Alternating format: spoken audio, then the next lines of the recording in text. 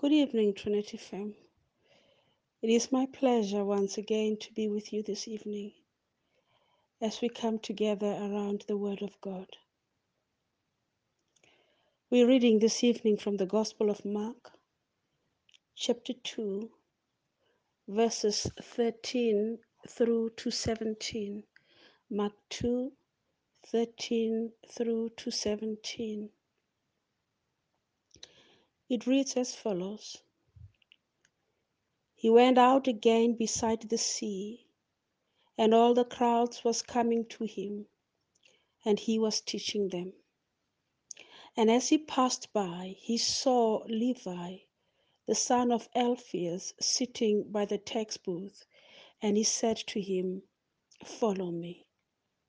And he arose and followed him. And as he reclined at the table in his house, many tax collectors and sinners were reclining with Jesus and his disciples, for there were many who followed him. And the scribes and the Pharisees, when they saw that he was eating with sinners and tax collectors, said to his disciples, "Why does he eat with tax collectors and sinners?" And when Jesus heard it, he said to them, "Those who are well have no need for a physician, but those who are sick. I came not to call the righteous, but the sinners." Amen. Tonight I like to talk about titles and labels. One might say titles and labels are generally the same.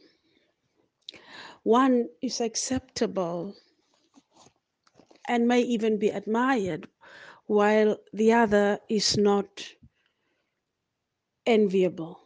Titles are what we get as professionals or according to the work we do or our achievements um, in life, in work, in any field in one way or another.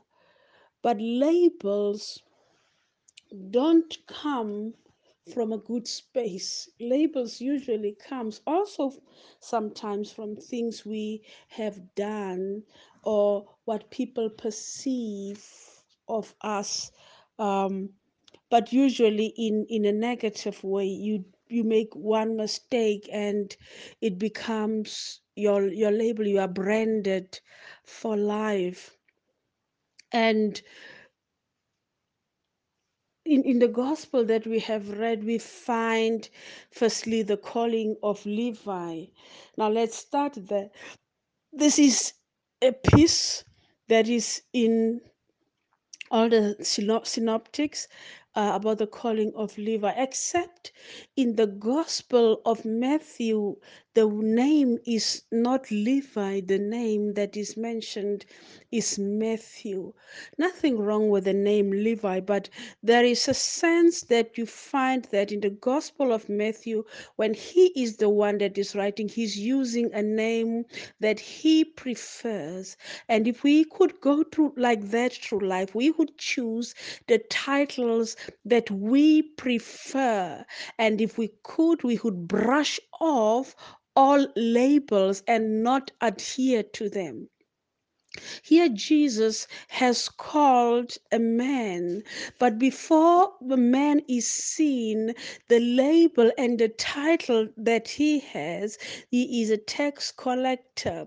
It is probably a job description, but it is also a label that places him in a position of being unrighteous. He is a sellout working for the enemy that is Rome in down pressing the people. So he is not very well liked. So when Jesus called someone like that who is not worthy to be called even an Israelite, one who is not worthy. And when he has called him like that, he sees in him and he recognizes him as a human being, as a child of Abraham, as one who is worthy of the love of God. But what the calling of Matthew does is that it brings out many other sinners. You see, if you are a sinner, when we talk about titles and labels, some of the titles and labels we have to do with class. Many people who sit with those who are of their same class, who are of their own status in life, and even the labels sometimes would bring people together. So those who are sinners like Matthew or like Levi was, those who are tax collectors, those who are not welcome amongst the righteous, those who cannot eat at the table of the holy people, those who cannot eat at the table of the undefiled, ceremoniously clean, find themselves having a group of their own coming together in their own to become a solons to each other because they have nobody else. So when Jesus calls one of their own, they feel that we now belong. So there is now a new table that is set in the house of a sinner. The sinner's house, the sinner's name is Matthew. The sinner's name is Luke. The sinner's name is you. The sinner's name is me. And Jesus is sitting at our table because he has come not to care about the titles, but to show us who we are in the eyes of God. He has come to teach us how to look at ourselves through the eyes of God. He has come to restore to us the dignity that society does not award us, the rights that politics don't give us, the power that money cannot give us, the level that class does not award us. And so when we are sitting around that table, beginning to feel important, the importance does not come from the banquet itself or the spread on the table. No, the table comes, the joy and the celebration comes from the fact that Jesus, the Son of God, the ultimate holy person without a stain or a blemish, the healer, the miracle doer, the power of God. And because we are reading the Gospel of Matthew, we would of Mark, we would take it as Mark is calling him. He is Jesus the Christ, the Son of God. Sinners sitting at a table headed by the Son of God. All titles, all labels fall off. For we get a new identity in Christ. When we look at what is happening, we see the celebration is so big that it is attracting those who normally would not look at this place, this house of sinners, this group of defiled people, this unworthy number of people. But the presence of Jesus makes it a table worth reckoning. Now, the other people come with titles and entitlement, the Pharisees and the scribes, and they ask, why is Jesus eating with the sinners and the tax collectors? It is funny that these are people who did not accept Jesus for who he was and did not particularly like the work he was doing, the work he was doing. They were forever testing him, but yet they want to keep him away from others.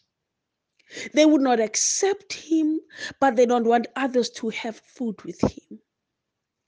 It is funny that they regard Jesus as one who should not be conversing, socializing, eating, mingling with these sinners. So they ask, why is your teacher eating with this?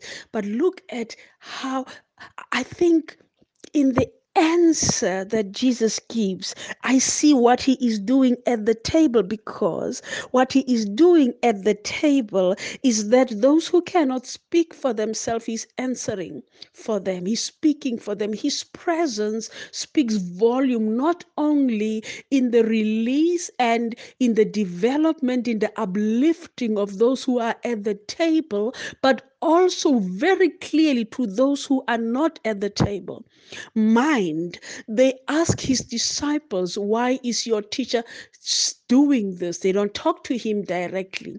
But Jesus does not give his disciples an opportunity to answer, because this is his problem, this is his business, this is his purpose, this is his goal. So he directly answers, because he does not want his disciples to deal with issues that are related to him when he is there and he can speak on his own.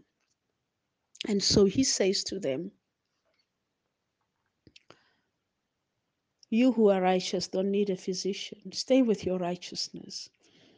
But this physician is coming for these sick, these sinners, these tax collectors, these unwanted, these unworthy, these poor, these wretched. These are the ones I have come for.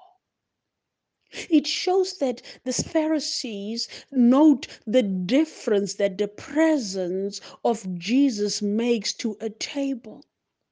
And in criticizing or critiquing his presence, what they want is they realize that the presence of Jesus changes a status of those around the table. So what they are worried about, if their status changes, what does it say about our status?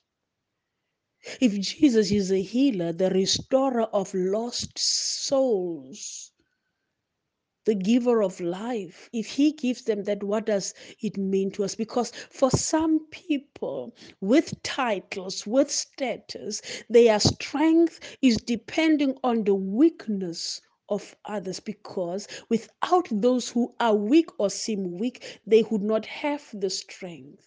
I invite you this evening to check yourself. Jesus is at the table. As we gather around his word, we are invited to the table. Check yourself. Are you coming to receive this beautiful life? Or are you going to miss out on the gifts that God is bringing because you are worried about maintaining your status, maintaining your authority, maintaining your advantage, maintaining your privilege, while Jesus is coming to give so much more than that? For there are times when privilege will not speak. There are times when labeling will not keep people down, will not keep people in the corner that we have awarded them, in that space where they are far from us, because Jesus will go into that space, and he's coming into that space, changes the space, alters it in such a way that what used to be the center now becomes the periphery, and the periphery is not happy with the position because it does not know how to be there. Jesus did not come to make a center and a periphery, but we make it as we label others, as we claim titles and status for ourselves. May the Lord Jesus help us recognize the round table that we are seated at.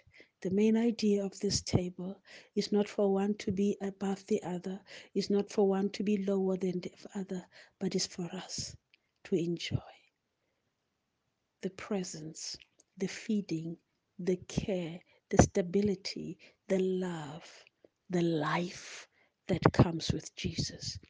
May the Lord bless us. Sleep peacefully. Amen.